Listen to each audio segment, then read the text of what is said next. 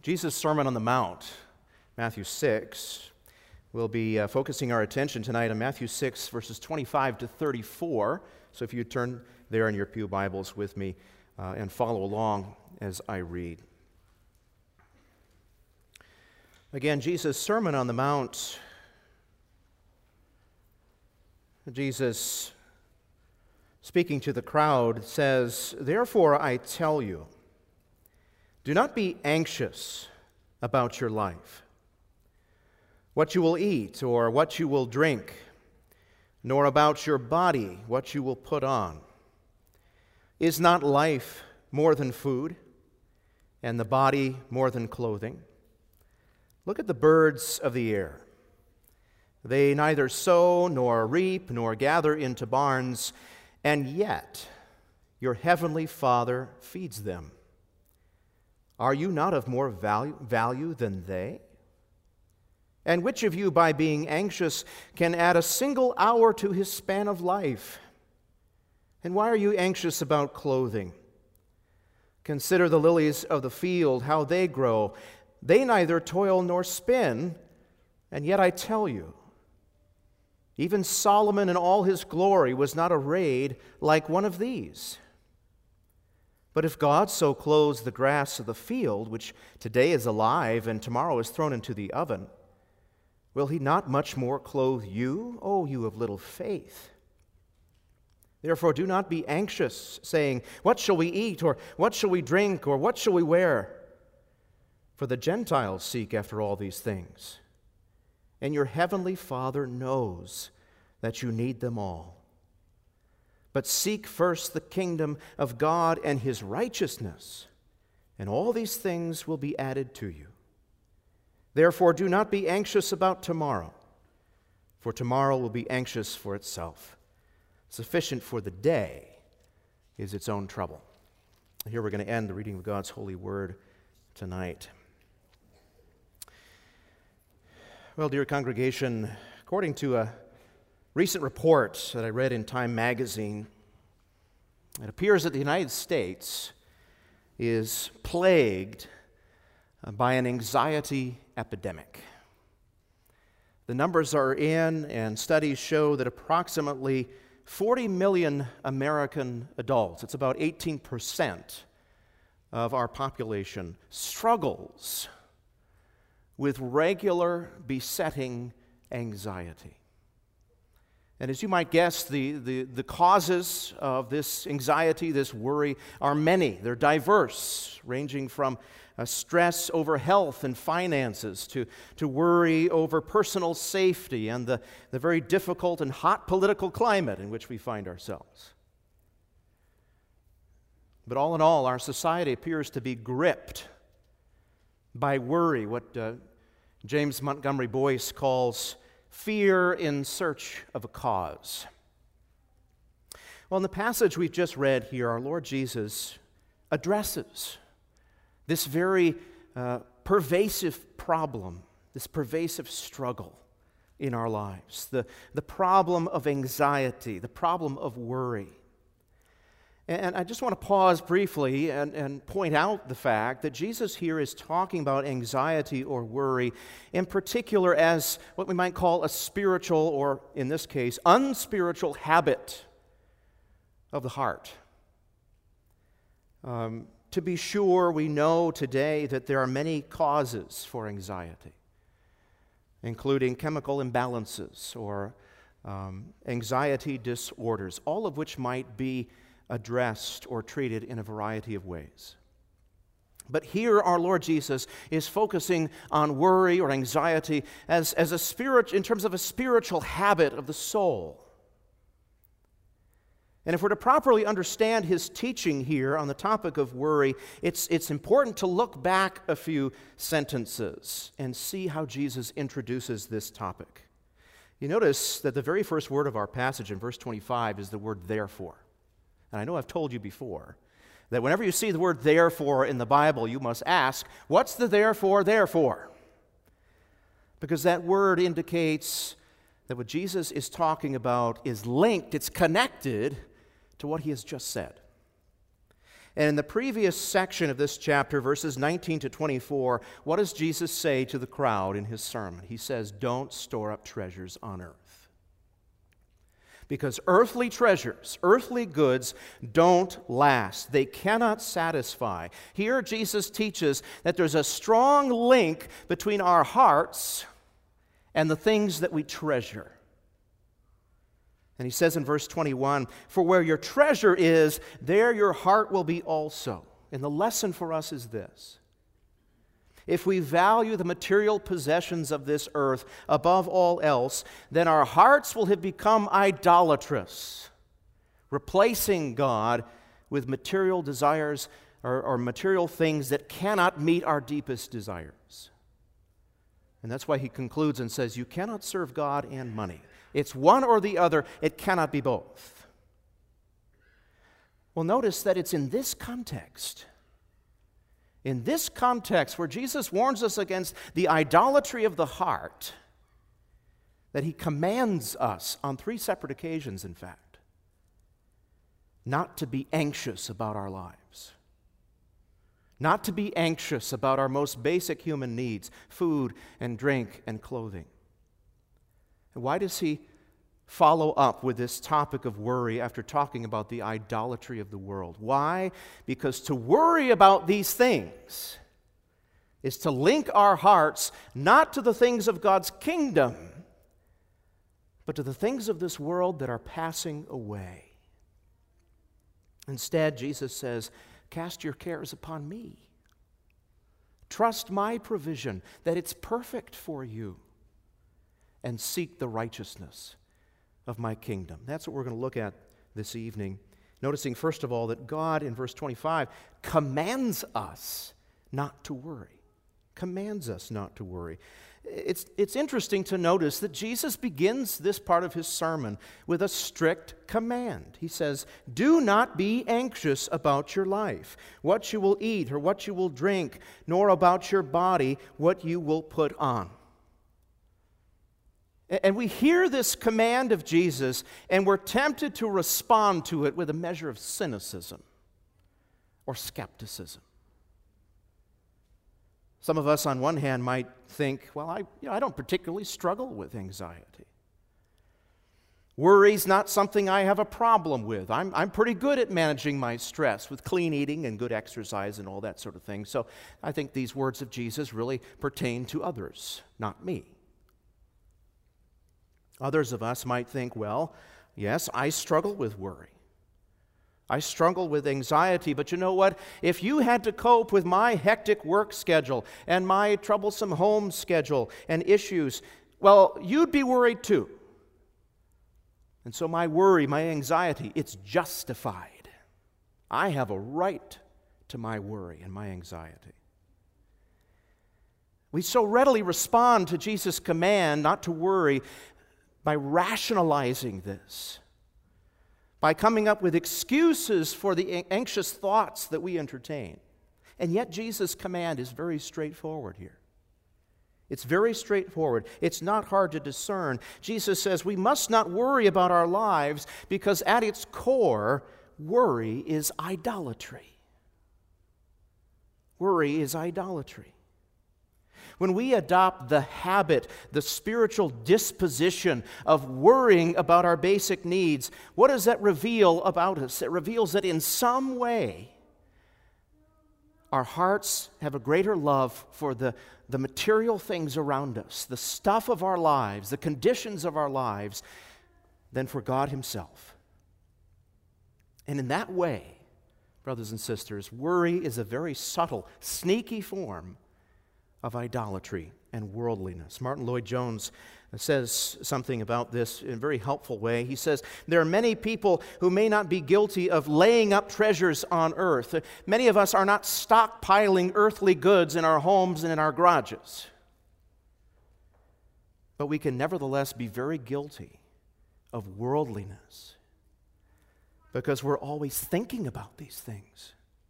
We're anxious about these things. We dwell upon them constantly. That, too, is a form of worldly worry. And what it uncovers is disordered priorities in our lives. Look what Jesus says in the second half of verse 25. He poses a question here. He says, "Is not life more than food, and the body more than clothing?" He talks about two very basic things in our lives, food and clothing. And we must remember, of course, that Jesus lived in a society in which food and clothing shortages were a lot more common than they are today in first world America. The need for food, the need for clothing, the need for shelter was a much greater concern for people living in the first century, those who heard Jesus' sermon when it was originally preached. And nevertheless, it is to these people that Jesus says, set aside your anxieties about these basic things of life and entrust yourself to your heavenly Father who made you.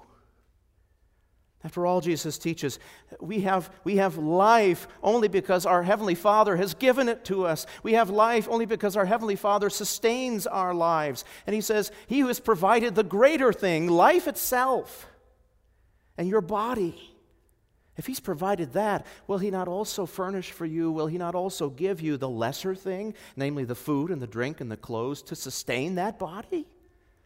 Of course He will. Is not life more important than food and the body, than clothes? Or to ask the question the way Paul does in Romans 8, if God is for us, who could be against us? He who did not spare His own Son, but gave Him up for us all, how will He not with Him graciously give us all things that we need? And that's why Jesus commands us, don't confuse your priorities. Don't be preoccupied with your worldly, earthly circumstances. If you're wealthy and comfortable, fine, don't make an idol of it. If you're poor and needy, don't concentrate on your misery. Don't worry. Entrust yourself to your Heavenly Father because He knows what you need and He will provide it for you. And that's the second thing we notice here in this passage, that God proves, beyond a shadow of a doubt, that He is able to care for us. He's able to meet our needs.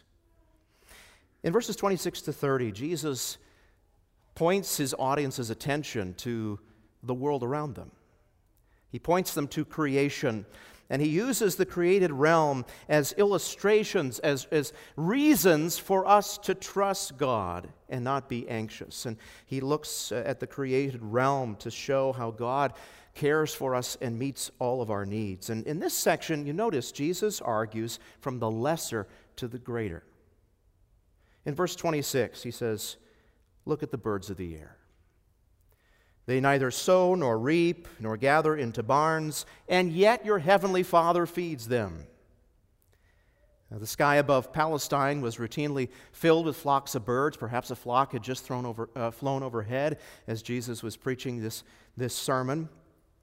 In any case, Jesus uses the birds of the sky as proof that God will provide for us even apart from our own effort. Now, Christ here is not suggesting that birds are lazy. He's not suggesting that they're idle. He's certainly not suggesting that you and I should just sit on our couches and wait for the doorbell to ring and all of the provisions that we need for life to be set there at our doorstep. Now, today you can actually do that, sadly. But the point Jesus makes here is that birds do search for their food. They are active. But there's one thing they cannot do.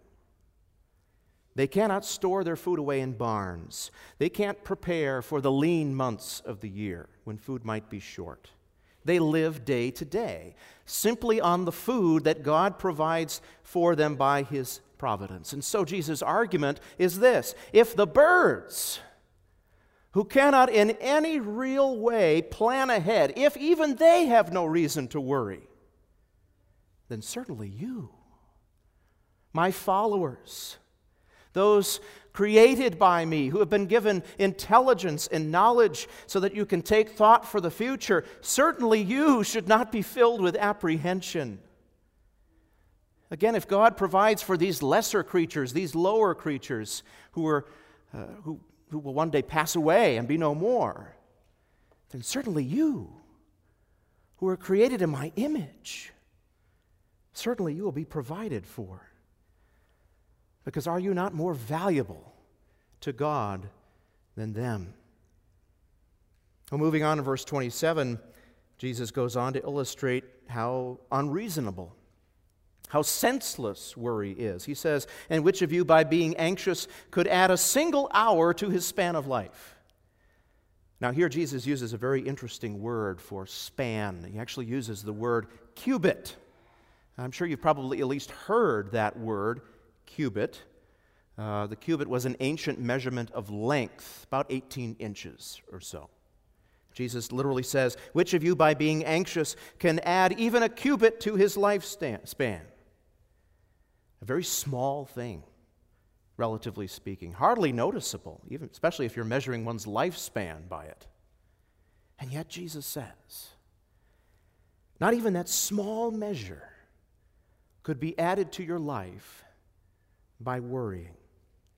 Oh, we might worry ourselves to death, but we cannot worry ourselves into a longer span of life. So Jesus says, worry, fear in search of a cause, it's worthless. It's got no benefit for us. There's no payoff. There's no blessing for worrying. Because we could not possibly secure a better life for ourselves through worrying than our good and sovereign God can give us by His power. Well, finally, Jesus turns again to nature to demonstrate the senselessness of worry, and He urges His followers and all of us to put our trust in the Lord to meet our needs. He points out the lilies of the field, the wildflowers, like those growing on the hillside there. Jesus says, look at these wildflowers. Look at how they grow. Look at how they live. They don't toil. They don't spin. They don't labor on their own to make a better life for themselves. They don't work hard at being beautiful. They aren't even tended by a gardener. They're not even tended by a human hand. And yet, says Jesus, although the wildflowers don't spin a single thread to clothe themselves, even Solomon, wise, successful, wealthy, grandiose Solomon, even he was not dressed, not arrayed like one of these. My doctoral advisor loves to camp and stop at various areas of our country and look for wildflowers. He knows them all by their scientific term. And he posts pictures of them on Facebook, and I love to look at them. And he posted a picture of something called a blue star tulip. It's about half the size of a dime. Think about that, half the size of a dime, hardly visible to the naked eye, easily step on it or step over it. But it is beautiful, intricate, exquisite, and it grows by itself. No one tends it. No one puts down seeds for it. It just grows there in the wild, and it is extremely beautiful.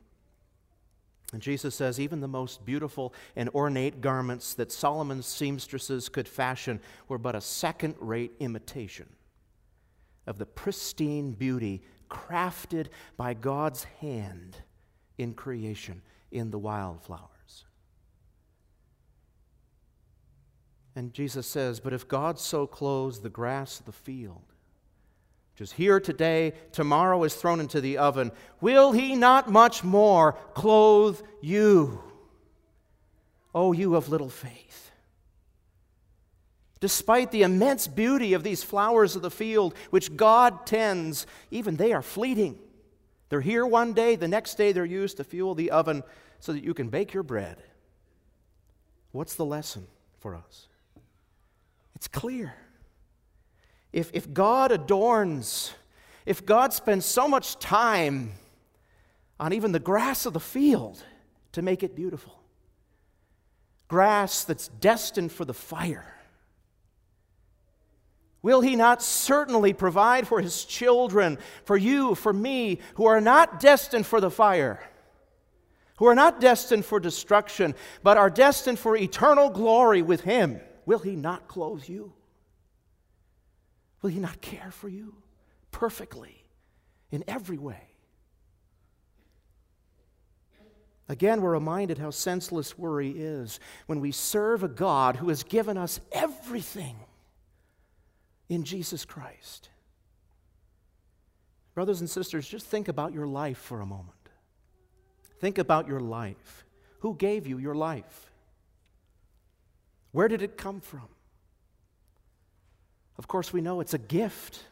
It's a gift from God alone. You and I didn't give ourselves the gift of being. The very fact that we are sitting here right now, alive and breathing, is simply because of God's will and His preserving power. That's what we read in James.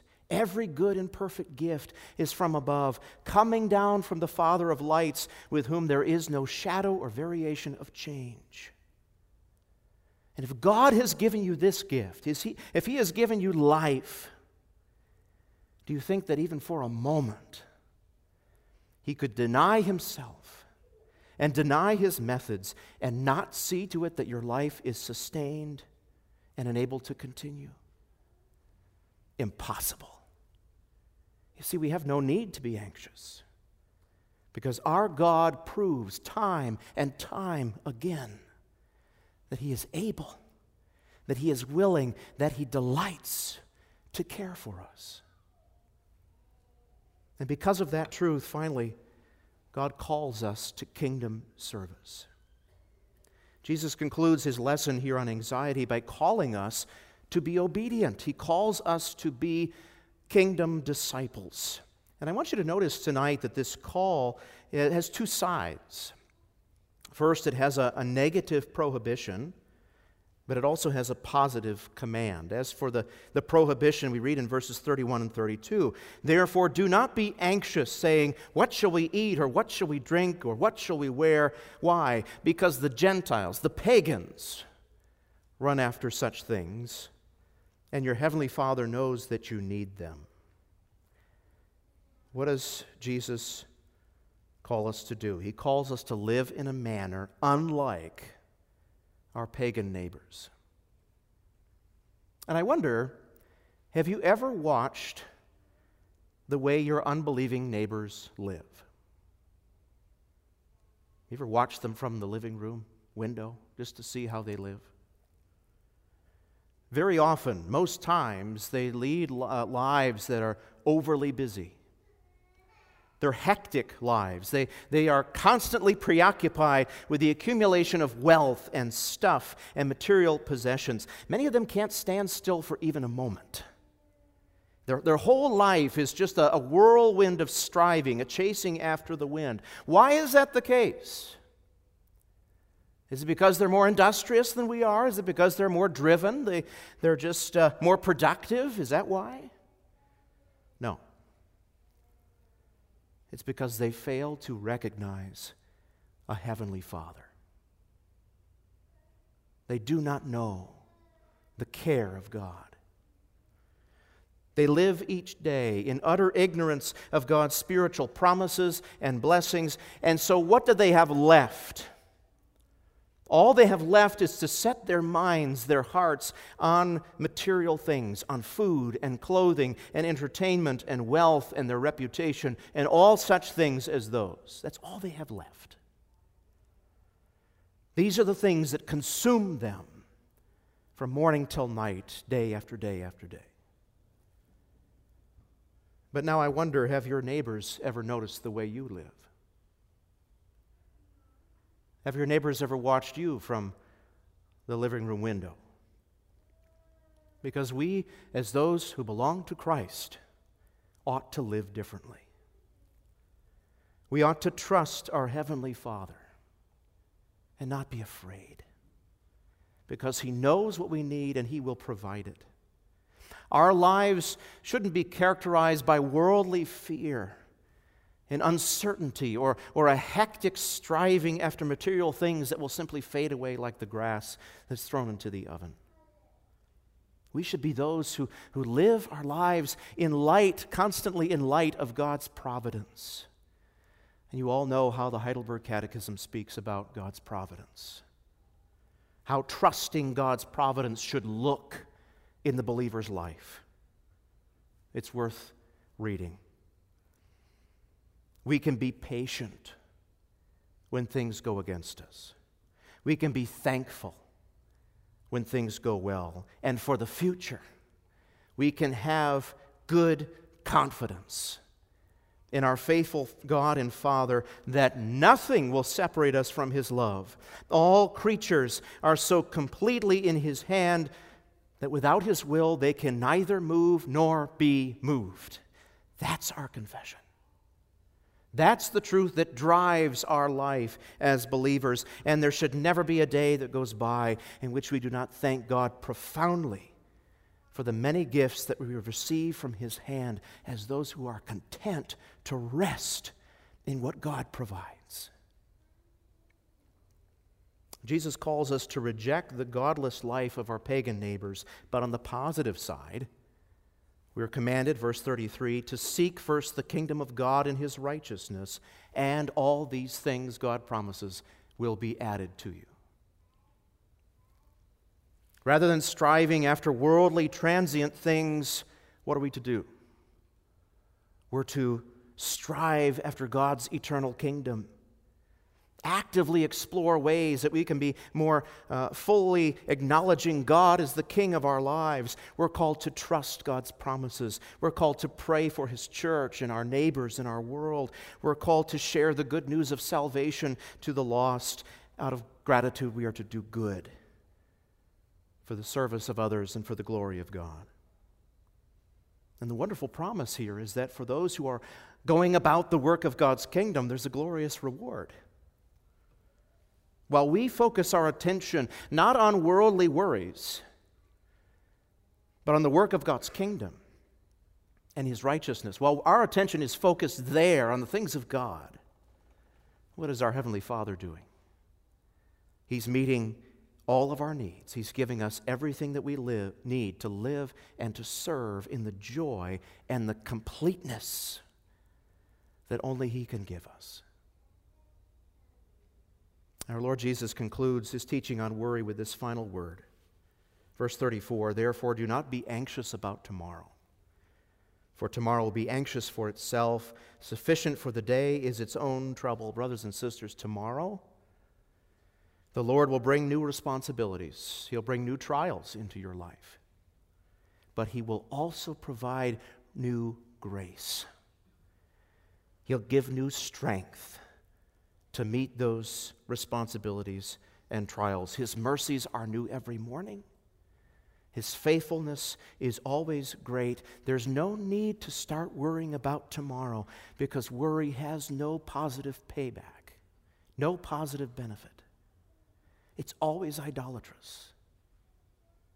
The only right way to provide for tomorrow without at the same time being anxious is to take care that today we follow the admonition of verse 33, to seek first His kingdom and His righteousness.